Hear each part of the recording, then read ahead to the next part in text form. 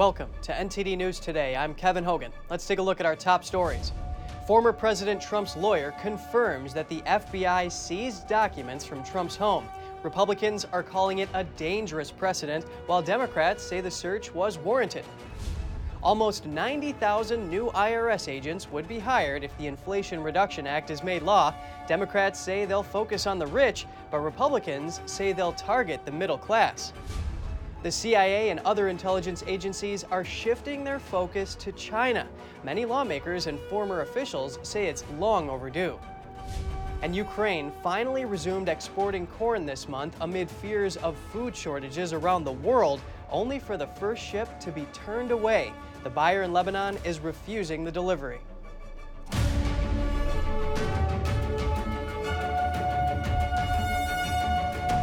Lawmakers are responding to an FBI search of former President Trump's Florida Mar-a-Lago home. Trump's lawyer confirmed that the FBI seized documents from the resort yesterday. NTD's Jessica Beatty has more. Trump Monday posted on Truth Social, "These are dark times for our nation." After working and cooperating with the relevant government agencies, this unannounced raid on my home was not necessary or appropriate. Trump's son Eric Trump told Fox News the raid was about documents. The purpose of the raid, from what they said, was because the National Archives wanted to, corroborate whether or not Donald Trump had any documents in his possession. The National Archives in February notified Congress that it had recovered some White House documents from Trump's Florida home. A House panel at the time asked the archives to turn over more information. Trump previously confirmed that he had agreed to return certain records to the archives, calling it an ordinary and routine process. Trump's lawyer, Christina Bobb, confirmed with CNN Monday night that the FBI did seize additional documents during their search.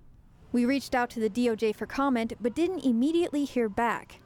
House Speaker Nancy Pelosi told MSNBC Tuesday, "To have a visit like that, you need a warrant. To have a warrant, you need justification.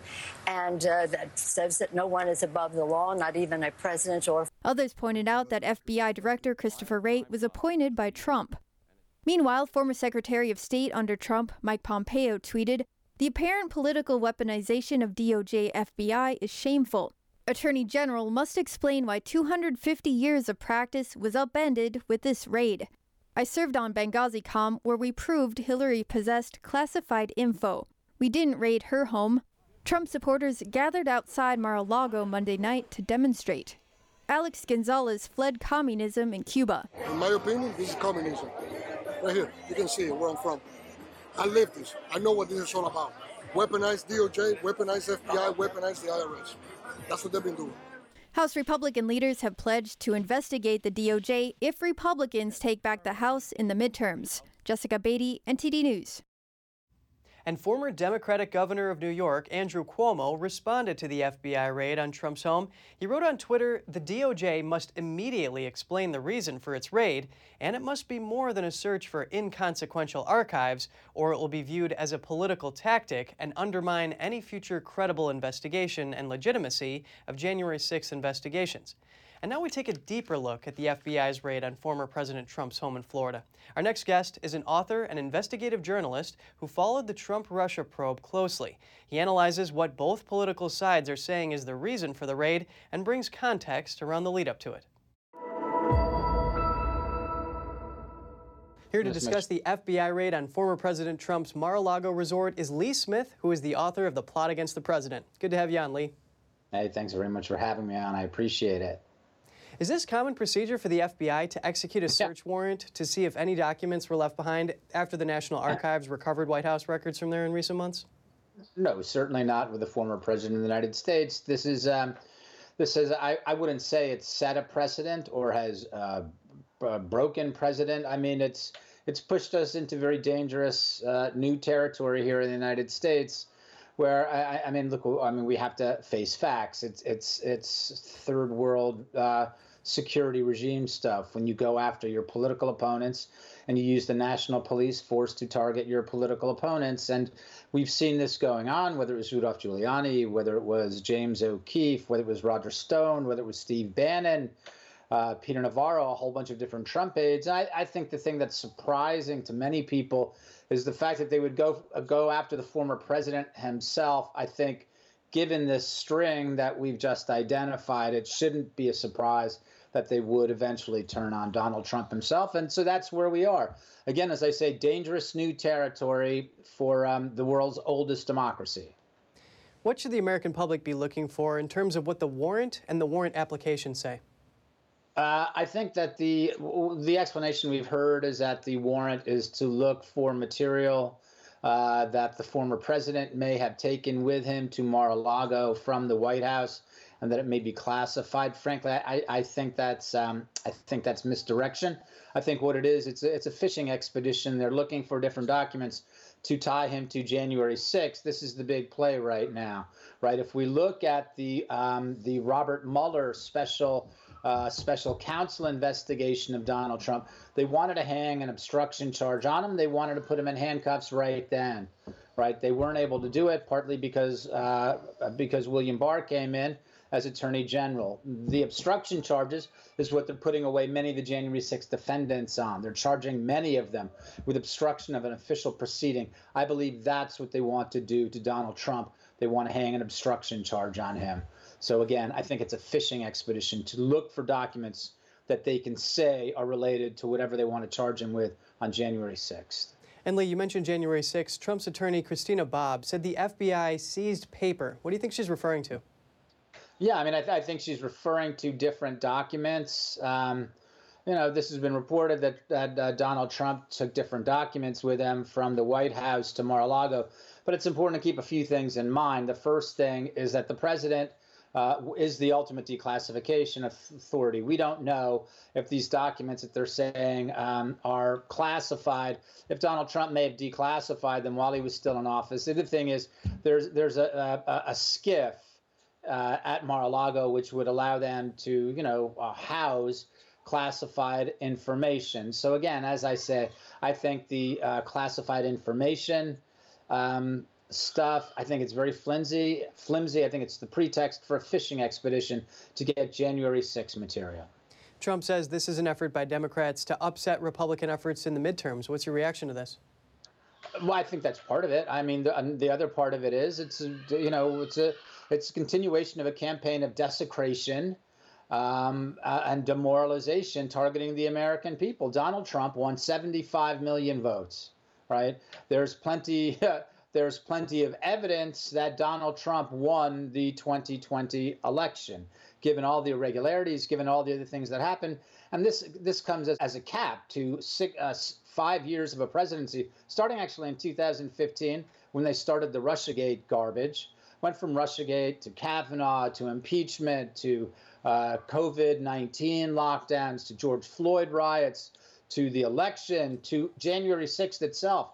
What we're talking about is a long campaign of desecration and demoralization targeting the American people. And thank you for bringing a lot of context to this. Lee Smith, the author of The Plot Against the President, good to have you on today. Thank you so much for the invitation. Former President Donald Trump says the best is yet to come. That's his message in a new campaign-style video posted on his website Truth Social this morning. The post comes just hours after the FBI executed a search at his home in Mar-a-Lago.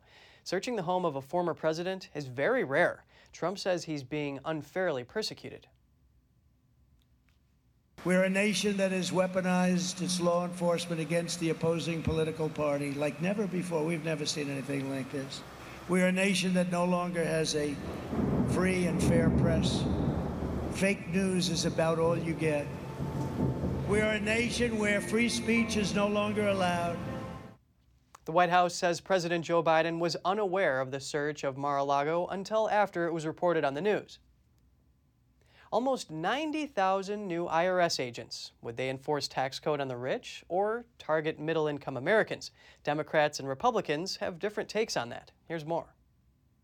On Sunday, Senate Democrats passed the spending bill called the Inflation Reduction Act. No Republicans voted for it, and Vice President Harris had the tie-breaking vote. Among other things, the bill includes funding to hire 87,000 new Internal Revenue Service or IRS agents. Democrats point to a May report which shows that IRS audits have dropped over the past decade, including audits for the wealthy. The IRS commissioner says the new funding wouldn't increase audits for households that earn less than $400,000 per year. But Republicans say the IRS will target middle-class Americans with the new agents. Texas Senator Ted Cruz said in a statement 87,000 new IRS agents to target Americans with 1.2 million new audits, more than half of which would be for people making less than $75,000 a year. And on Monday, the White House denied the allegations made by Republicans. In 2013, conservative groups accused the IRS of targeting organizations with words such as Tea Party or Patriots when filing for tax-exempt status. The IRS later offered an apology, saying it was wrong to screen the group's applications based on their names or policy positions. Some Republicans compared the additional IRS agents to the FBI raid at Trump's Mar-a-Lago resort. Florida Governor Ron DeSantis called the raid a weaponization of federal agencies against the regime's political opponents, while people like Hunter Biden get treated with kid gloves. Now the regime is getting another 87,000 IRS agents to wield against its adversaries. The FBI entered Trump's resort on Monday because he allegedly moved official presidential records from the White House to his Florida resort. And now we bring you an update on the thousands of Afghan refugees who were evacuated to America after the U.S. withdrawal from Afghanistan. A whistleblower claims that hundreds of them are on an official watch list, which includes known or suspected terrorists. NTD's Jason Perry has the story. A whistleblower has now... Senator Josh Hawley says a Department of Defense whistleblower has claimed that 324 of the Afghan evacuees are on the biometric-enabled watch list, which includes known and suspected terrorists. The whistleblower also alleges that the White House and DoD officials instructed personnel to not conduct full fingerprint checks on the evacuees to speed up the process. Hawley questioned FBI Director Christopher Wray on this very issue. Here's Ray's response. This was a massive number of people to be vetting in an extraordinarily short period of time, and that,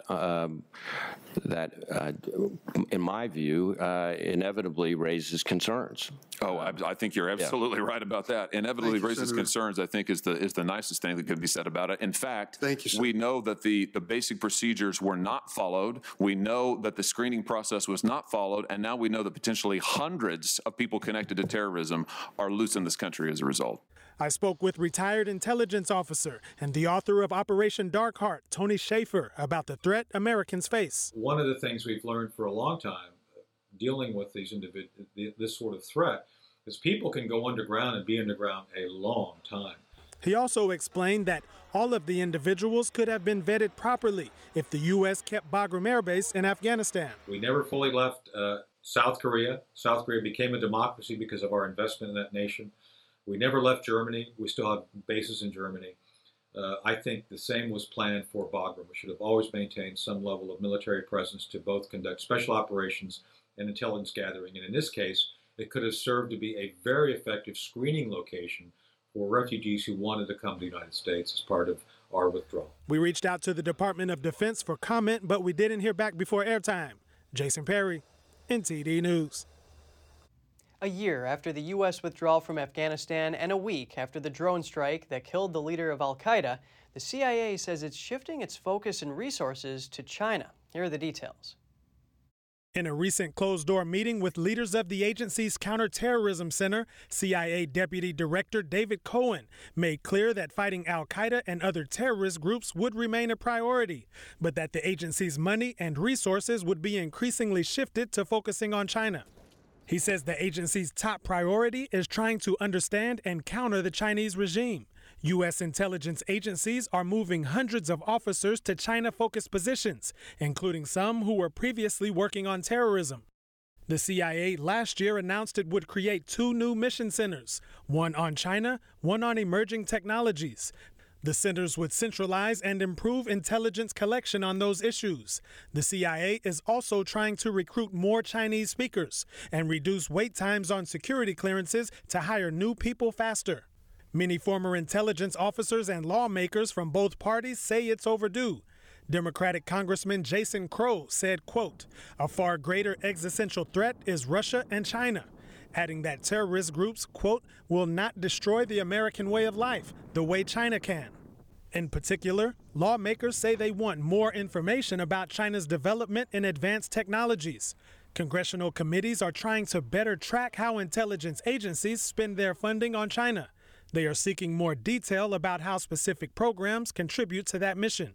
Republican Congressman Chris Stewart said, quote, "We are late, but it's good that we're finally changing our focus into that region." Coming up, staffing shortages are hitting police departments across the nation. With fewer officers, many cities are being forced to make tough decisions. Find out more in just a minute here on NTD News.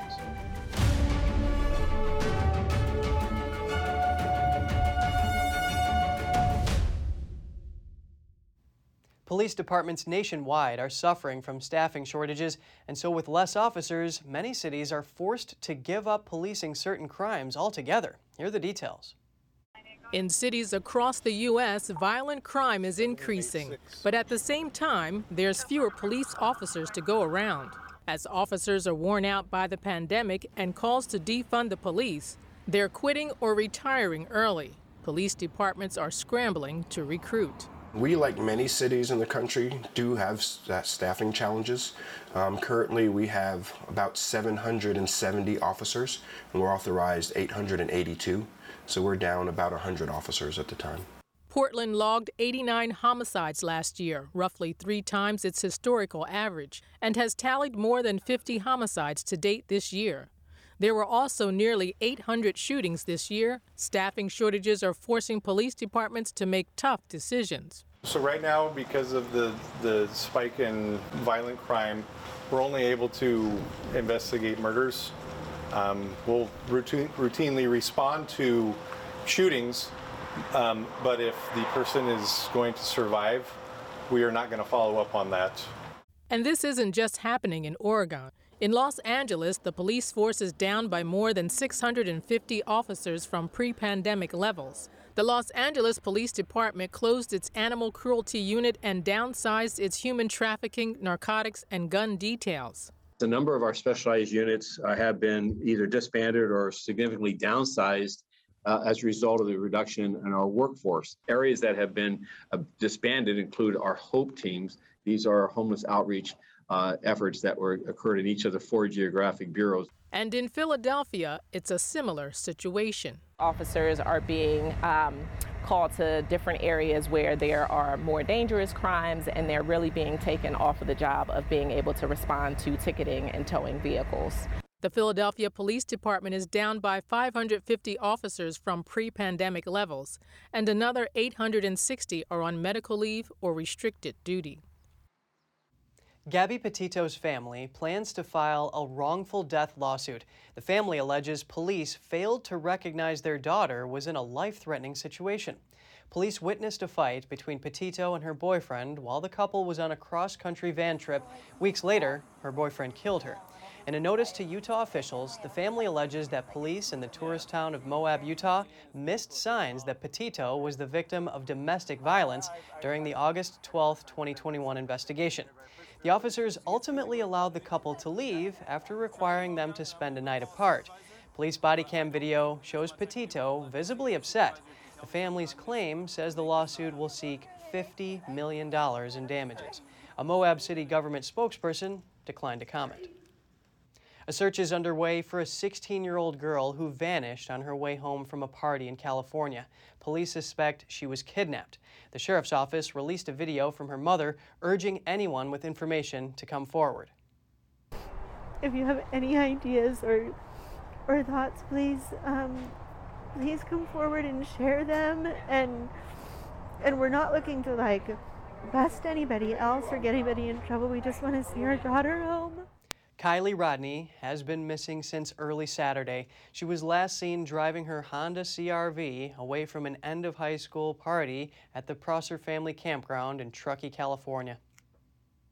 Another bus of illegal immigrants arrived in the Big Apple on Sunday, and the mayor's asking the federal government for help. Here are the details. On Monday, New York City Mayor Eric Adams criticized Texas Governor Greg Abbott for what he calls the mean and cruel treatment of illegal immigrants. That's after the second bus with immigrants from Texas arrived in Manhattan. Adams claims that some on the buses didn't know where they were going. There were some who wanted to go to other cities where they have families, and they just packed them on a bus without any direction. And we learned that many people had to be reticketed. Governor Abbott previously denied those claims. The first bus from Texas arrived in the Big Apple on Friday. In response, Abbott issued a statement saying that New York City is the perfect place for illegal immigrants because of the abundance of social services. He said, as one of the few cities in America with right-to-housing laws, New York City is required to provide emergency shelter for every unhoused person. On Monday, Adams said the city needs more resources to live up to that mandate. We have a call set up with the White House. They want to help. They made it clear they want to give us the assistance that we need. Abbott is expected to send more buses from Texas to New York City. Reporting by Arian Pastar, NTD News. U.S. border officials will stop enforcing the Trump-era Remain in Mexico policy that follows a court order. The policy, officially known as the Migrant Protection Protocols, required non-Mexican asylum seekers at the southern border to wait in Mexico for processing. Previously, the Biden administration wanted to end the protocol. Last year, a judge issued a block which prevented the Biden administration from doing that. But in June, the Supreme Court ruled that the Biden administration has the authority to end that policy. As a result, the judge lifted his block on Monday. The program was designed to crack down on the practice where individuals would make fraudulent asylum claims knowing they would be released into the U.S. Homeland Security says that several thousand asylum seekers waiting in Mexico will gradually be allowed to enter the U.S. to pursue their claims in the coming weeks and months. A tribal community is calling attention to a wildfire burning in a remote area just south of the Oregon border. They say it appears to have caused the deaths of tens of thousands of fish in the Klamath River. The Karuk tribe said in a statement that dead fish of various species were found near Happy Camp, California, along the main stem of the Klamath River. Biologists believe a flash flood caused by heavy rains over the burn area caused a massive debris flow that entered the river. Then river oxygen levels dropped to zero. A photo taken about 20 miles downstream from the flash flood shows several dozen dead fish belly up, plus sticks and other debris in thick brown water. The full extent of the damage is still unclear, but the tribe says it isn't impacting the entire river. The McKinney Fire has burned more than 90 square miles in the Klamath National Forest. It's killed 4 people and wiped out a scenic hamlet where about 200 people lived. If you have any news tips or feedback for the show, don't hesitate to email us at news.today@ntd.com. And coming up, Taiwan's top diplomat worries China may launch a war against Taiwan as the Chinese military extends their drills and encircles the island. But he says Beijing's threats ultimately only show Taiwan's resilience. And more than 80,000 tourists are stranded in China's Hainan province. The island is now under strict lockdown following the recent COVID-19 outbreak. Stay tuned for more right here on NTD News.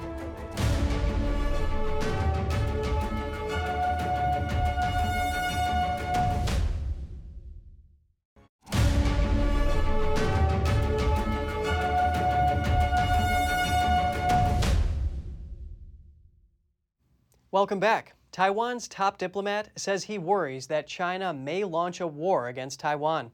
That's as the Chinese military announces new updates on drills it's holding in the ocean around the island. Here's more. The Chinese military announced Monday it will extend drills around Taiwan. The drill started last week following House Speaker Nancy Pelosi's landmark visit to the island. Ladies and gentlemen, the President and the Speaker have arrived. Taiwan says it has detected 13 Chinese warships in waters off its coast. The island's foreign minister explains his concerns. I worry that China may really launch a war against Taiwan. But what it is doing right now is trying to scare us. And the best way to deal with it, to show to China that we are not scared. Beijing's drill covers multiple zones around Taiwan, effectively encircling the island. What's more, the Chinese military has crossed the median line during the drill. That's the unofficial divide between mainland China and Taiwan. Here's some background on China's relationship with Taiwan. Taiwan's current government used to rule mainland China, but fled to Taiwan during a civil war. Even so, Beijing still sees Taiwan as part of mainland Chinese territory. It has also threatened to take the island by force. That's despite Taiwan never having been ruled by the Chinese Communist Party. Back to the drill. Some have raised concerns that Speaker Pelosi's visit triggered the strong reaction from Beijing. Here's Foreign Minister Joseph Wu's take. China has always been threatening Taiwan for years, and it's getting more serious in the last few years, and it's always been that way. Whether Speaker Pelosi visit Taiwan or not, the Chinese military threat against Taiwan has always been there, and that is the fact that we need to deal with. Asked if Taiwan's democratic system has ever been in more danger than it is today, I can tell you that Taiwan is more resilient than before. Look at Taiwan these days. China is trying to impose trade sanctions against Taiwan, trying to attack Taiwan from military or non-military aspect. The life goes on here in Taiwan. And Taiwan shows its resilience. Wu previously rallied for international support. He said if Taiwan comes under a Chinese invasion, he hopes fellow democracies would rally around Taiwan and deter the Chinese regime. Tensions with China are escalating after House Speaker Nancy Pelosi's visit to Taiwan. Now, the island's top microchip manufacturer says its factory will be non-operable in the case of a Chinese invasion. NTD's Chenny Wu has the details. The world's leading semiconductor manufacturer, TSMC, warns it would shut down if China invades Taiwan. America depends on this one Taiwanese company for the most cutting-edge microchips. Nobody can control TSMC by force. If you take a military force or invasion, you will render TSMC factory non-operable. Because this is such sophisticated manufacturing facilities. Liu explained that chip manufacturing is not an isolated operation and relies on global supply chains. So if you take it over by force, you can no longer make it operable. TSMC is one of the world's most important chip makers and makes most of the globe's most cutting-edge chips, which function as the brains for smartphones, computers, and even fighter jets. Without chips, our modern life wouldn't be possible.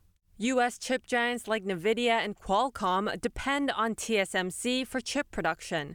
Apple also goes to TSMC for iPhone chips. Our dependence on TSMC is great, and the vulnerability of them to China is great as well.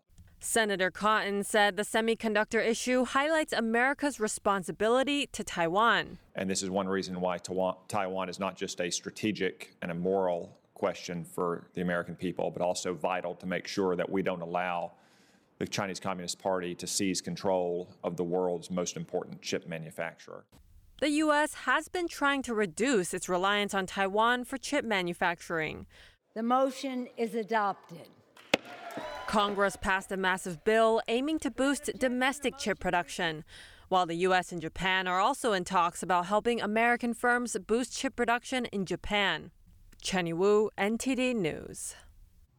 The chair of the world's second largest microchip maker is donating $100 million to the Taiwan government in light of Beijing's massive military drills around the island. A renowned Taiwanese businessman is donating $100 million toward Taiwan's defense. He's urging the island's people to unite and, quote, see through the evil nature of the Chinese Communist Party. Robert Cao is the founder of the world's second largest contract microchip maker, UMC. It's based in Taiwan. Today, I announced that I will donate 3 billion NT, about 100 million US, to help strengthen national defense. And I hope to awaken the people of Taiwan not to be greedy for money and not to be afraid of death. I am not interested in political elections, but simply hate the lies and violence of the Chinese Communist Party and hope that Chinese speakers will have a piece of pure land and a blue sky in Taiwan. Cao said that in the face of the Chinese Communist Party's threats, some people in Taiwan have developed a surrenderist mentality. Those who refuse to resist China and protect Taiwan are either ignorant, cowardly, and weak, or have been bought by the Chinese Communist Party. The People's Republic of China is a triad organization masquerading as a state. Cao called on Taiwanese people not to cast their ballots for pro-Beijing candidates in the upcoming local elections. Concerns are growing over Taiwan. China just held its largest ever military exercises near the island as a reaction to a visit by U.S. House Speaker Nancy Pelosi. But a senior Pentagon official describes the move as a manufactured crisis. Clearly, the PRC is trying to coerce Taiwan. Clearly, they're trying to coerce the international community. And all I'll say is we're not going to take the bait, and it's not going to work. So it's a manufactured crisis. That doesn't mean we have to play into that. What we'll do instead is to continue to fly, to sail, and to operate wherever international law allows us to do so, and that includes in the Taiwan Strait. And we will continue to stand by our allies and partners in the region. Washington is under the impression that China will not try to take Taiwan for at least 2 years. Kahl said they're not changing that assessment. Pelosi's trip to Taiwan this month angered the Chinese regime. They responded by test-firing ballistic missiles over Taipei for the first time. Beijing also dropped its dialogue with Washington in several areas. The Chinese military appears to be developing the capability to seize Taiwan by force, but many officials maintain that China won't be militarily ready for an invasion until 2027. A new COVID-19 outbreak is popping up in China's Hainan province. That's a tourist island close to the South China Sea. As of this week, authorities have put at least 9 cities under strict lockdown measures. China's state media dubbed the outbreak the worst in 2 years. Since its start on August 1st, more than 1,500 cases have been confirmed in the province. COVID-19 tests are mandated for the area's more than 10 million residents and tourists. Currently, more than 80,000 visitors and 6 professional soccer teams remain stranded in the area. Under the Chinese Communist Party's zero COVID policy, visitors can leave the island after returning 5 negative tests taken within 7 days. But more changes came after the lockdown announcement. Commercial flights are shut down between the island and mainland China. Visitors even reported being forced off a plane after successfully boarding with all the necessary negative test results. Many are now forced to grapple with expensive hotel costs for their longer than expected stays. In China, 35 people have been reported as infected by the new Hennepin virus. Experts say the infection is potentially deadly and is known to spread from animals to humans. While the Chinese Communist Party virus, which causes COVID-19, is still putting some Chinese cities under lockdown, a new virus has been detected in the country. Chinese media reports say at least 35 people in 2 provinces in northern China have been infected. The new virus is called the Langya Hennepin virus. Patients sickened with it often come down with flu-like symptoms, including cough, fever, and weakness. A report on the infection cited both Chinese and Singaporean scientists. Their research on the outbreak was printed by the New England Journal of Medicine, one of the most renowned medical publications. It's been discovered that the virus can be transmitted from animals to humans, though no human-to-human transmission has been found so far. What's more, experts believe the infection is lethal, but no deaths have been reported. The fatality rate remains unknown. It's reportedly similar to the Nipah virus, which comes with a fatality rate as high as 40%. Shrews have been named the infection's most likely carriers, with dogs and goats following behind. Just ahead, in Austria, Vienna's oldest bakery is struggling to cope with rising prices of wheat and butter on top of severe staff shortages and inflation at its highest level since 1975. And the high costs of fertilizer and fuel, combined with lower prices for milk, threaten the dairy industry in Northeast Australia, making many dairy farmers contemplate their future. We'll have all that and more for you in just a minute.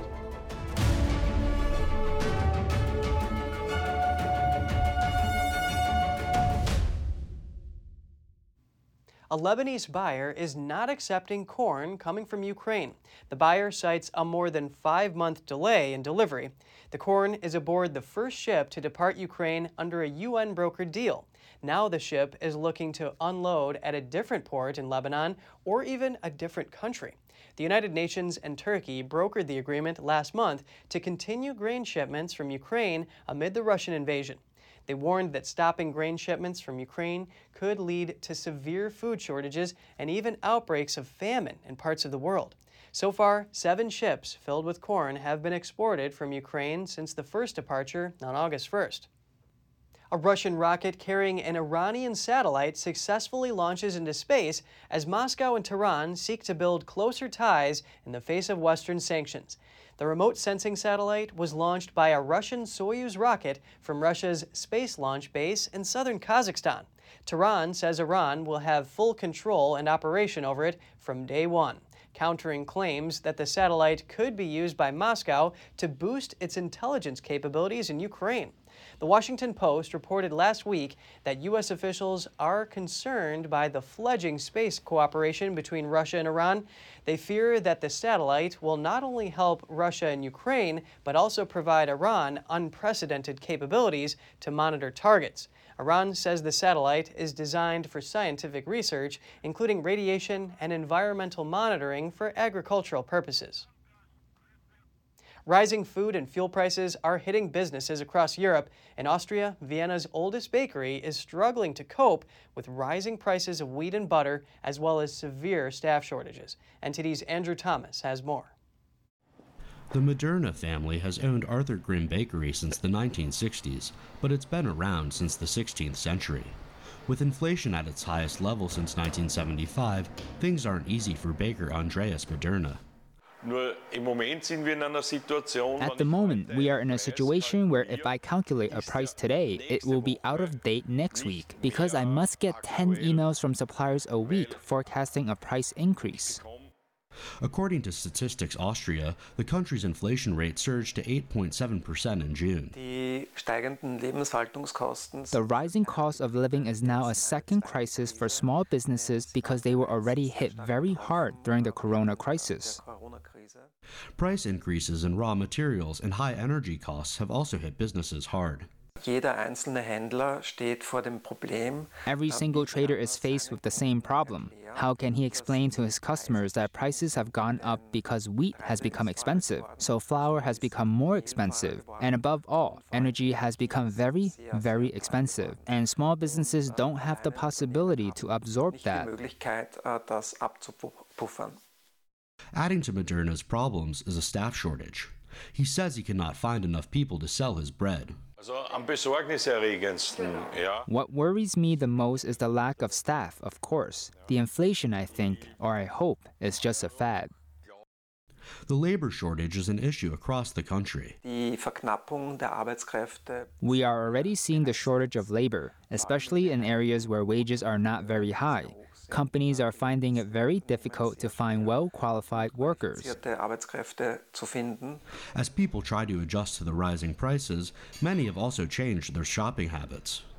That I really do shop more consciously and make sure that I don't spend the money on things that I don't really need. And bread may soon be out of reach. I have decided that now perhaps I shouldn't even say this, will no longer buy bread at normal prices. Austrians may have to get creative with their budgets if they want to keep eating baked goods. Andrew Thomas, NTD News. In Northeast Australia, the dairy industry is under threat. High costs of fertilizer and fuel, combined with lower milk prices, are forcing some dairy farmers to contemplate their future. It's an early cold start on the Kennedy family farm on the northeast coast of Australia. You get up at 3:34 and then we go all day and really don't have many days off. I've had about 38 days off in 8 years. Sarah Kennedy's handprints were cemented into the dairy floor as a child. Now she's raising the herd, but the family operation is weighing whether to shut down. There's a point you do have to reach where you can be working too hard for no real gain. Over the past 2 decades, the number of dairy farms in Queensland has shrunk from 1,500 to fewer than 300, and the decline is accelerating. In the past 5 weeks alone, livestock auctioneer John Cochrane has sold stock from another 6 dairy farms that have closed. The number of farmers, the volumes of milk, everything is falling. Unless there's some real major changes, it will continue to go. Last year, just 53% of the milk sold in Queensland was produced in the state. Farmers say milk prices aren't keeping up with rising production costs. Fuel, fertiliser, sprays, the big one is labour. Now it's up to farmers to work out if the money is enough to continue braving the cool mornings. The incentives to sell are tempting. There's 2 things that are happening now. Land prices have escalated and price of cattle. It's a tough decision for families like the Kennedys. Andrew Thomas, NTD News. Switzerland is set to open a new giant hydroelectric power plant. It can store enough electricity to charge 400,000 car batteries at the same time. The plant is one of the most powerful pumped storage plants in Europe. It will cost more than $2 billion and took 14 years to construct. Developers say the facility operates like a giant battery. Its 6 turbines are hidden in caverns about 2,000 feet underground in the reservoir. The amount of water passing through per second is equivalent to summertime flow of the Rhone River through Geneva. During peak demands, the plant will generate electricity from hydropower. When output from wind or solar exceeds demand, water will be pumped into a higher reservoir to store power. Energy stored at the facility can reach up to 20 gigawatt hours. And if you have any news tips or feedback for the show, don't hesitate to email us at news.today@ntd.com. And just ahead, French salt farmers are coming out ahead while a heat wave and drought hurt other industries. The nonstop sunshine and light winds have turbocharged salt production. And gelato makers in Italy are also thriving. Tourists are flocking back to the country after the pandemic, and high temperatures increase demand for the sweet treat. Stay tuned for more right here on NTD News.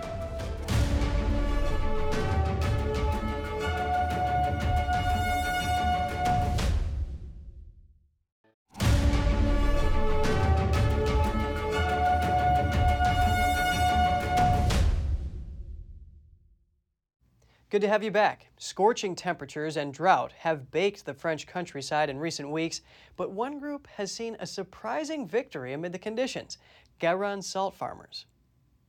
The blistering heat waves that have hit France have produced a reluctant winner. Salt farmers in the northwestern Gironde area have seen production soar. The region makes the so-called white gold of the salt trade, which sells in the US at more than $100 a kilo. Francois Durand is a salt farmer. We're heading towards record production. At the moment, we're looking at over 2.5 tonnes for each pan, while the average of the last 10 years has been 1.3 tonnes. Gironde usually sees variable Atlantic weather, but this year it has experienced more than 40 days of almost non-stop sunshine and light winds. That has turbocharged the evaporation process, which produces the salt. It means little rest for those who work the salt flats.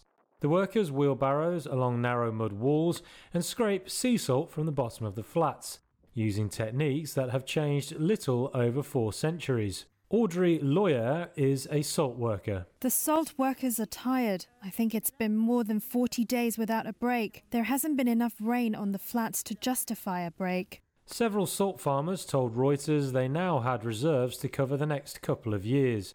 But while they have seen short-term benefits to the heat wave, other parts of France have dealt with wildfires and water shortages. France's salt farmers take little pleasure in being one of the few winners from a scorching summer. Now over to Italy. Matera, the location of the 2019 James Bond film No Time to Die, saw a dramatic, real-life rescue scene on Monday after a hiker was injured. A firefighter helicopter rescued a man who was injured while hiking near the banks of the Gravina River on the outskirts of Matera. The ancient city evokes early Christian and even prehistoric times. The rescue was carried out with the stunning backdrop of the city's limestone cave dwellings. They're dug into the hillside and cascade down a steep slope towards the river. The hiker was successfully transferred to a hospital with a leg fracture. Gelato makers in Italy are celebrating as tourists flock back to the country and temperatures remain high. Artisan gelato producers are recovering from the pandemic when they say demand slumped 20%. The history of gelato is recorded here at the Carpigiani Gelato University in Bologna. Back in 1946, the Carpigiani plant began its life making the machinery to make gelato. Its Director General, Kaori Ito, explains the importance of the product in Italy. Yes, so, well, speaking of the Italian market, considering that there are approximately 100,000 artisan gelato shops in the world, over 1/3 of the market is in Italy. So we're talking about over 30,000 artisan gelato shops here in Italy. In Pisa, temperatures are soaring. Tourists savor their gelato as they pose with the tower. At the nationally renowned Gelateria dei Coltelli, gelato master Gianfrancesco Cutelli is busy. His flavors range from the traditional, like chocolate, to more complex and exotic recipes like almond with candied lemon peel and saffron. Cutelli is optimistic about the future of the business. After this long period of the pandemic, we have started up again thanks to the heat wave. Work is going very well. We had and are having some problems finding the raw materials, which have had a huge rise in costs. But consumption is up. Lots of clients, many tourists, so we are very pleased. Bologna is the home of tortellini and lasagna, but gelato is also an institution here. The Gelato University was launched in 2003 at the Carpigiani site to teach the traditional craft of making gelato. Teacher Alessandro Messia explains the key to making an excellent gelato. Making experiments is one of the key points of our job. So we have to be curious. We know how to balance recipe. We know how to combine together the ingredients. His students come from all over the world. They take classes in the morning and then create their own recipes in the afternoon. Student Omar Hazem from Egypt says he's happy with his creation. So as you can see, the consistency of the gelato.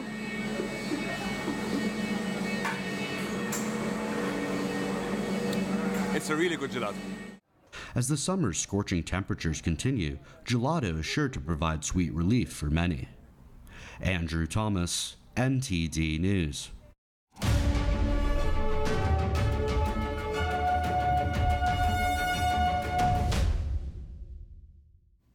In sports news, Serena Williams suggests that she could soon make a big career decision after a reporter asks her what keeps her going in tennis at this stage in her career. I don't know. I guess there's just a light at the end of the tunnel. What is that like? I don't know. I'm getting closer to the light, so that's... Yeah, so that's like, lately that's been it for me. I can't wait to get to that light. Williams is competing at the Toronto Open. It's only her second tournament after a year-long absence. The 40-year-old is a 23-time Grand Slam champion. Williams described her retirement plans in Vogue magazine as evolving away from tennis. She also talked in an Instagram post about the time to move in a different direction. Williams just won a first-round victory over a Spanish player. The match saw the two women exchange blasts from the baseline in sweltering conditions on a hot and humid center court. It's Williams' first win since the 2021 French Open. She is still on the list to compete in Cincinnati next week, as well as at the U.S. Open later this month. If you want to keep your energy up between meals, snacking is a must, but it has to be done right if you want to stay lean and healthy. Here's Gina Marie with Strong Mind and Body.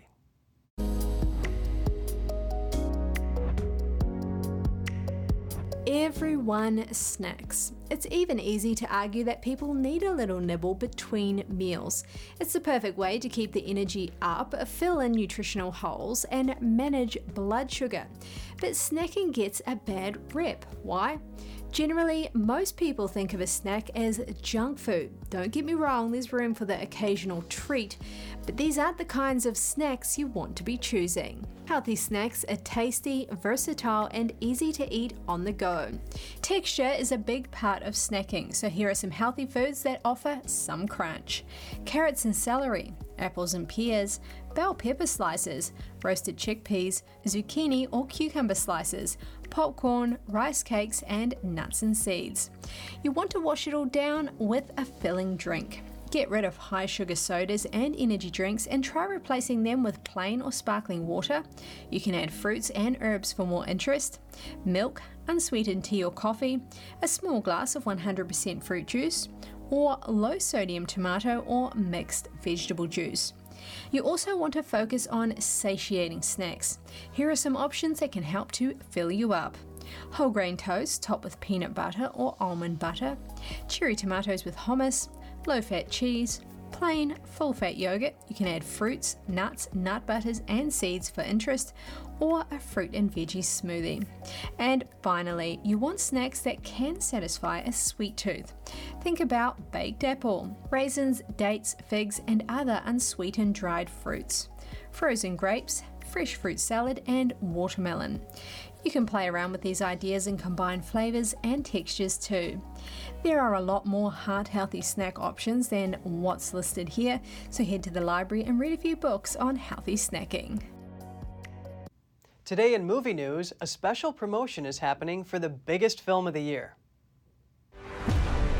With all due respect, sir, I'm not a teacher. Just want to manage expectations. Paramount is thanking Top Gun Maverick fans for making the film such a hit and hopes to bring out even more moviegoers. Before screenings this weekend, some theaters will show a behind-the-scenes look at filming aboard the USS Roosevelt. And Friday, ticket holders will receive a Top Gun Maverick collector's print while supplies last. Check your local listings for participating theaters. Thank you so much for joining us. We're going to put our email address on screen. We'd love to hear from you. For podcasters, that's news.today@ntd.com. Until next time, Kevin Hogan, NTD News, New York City.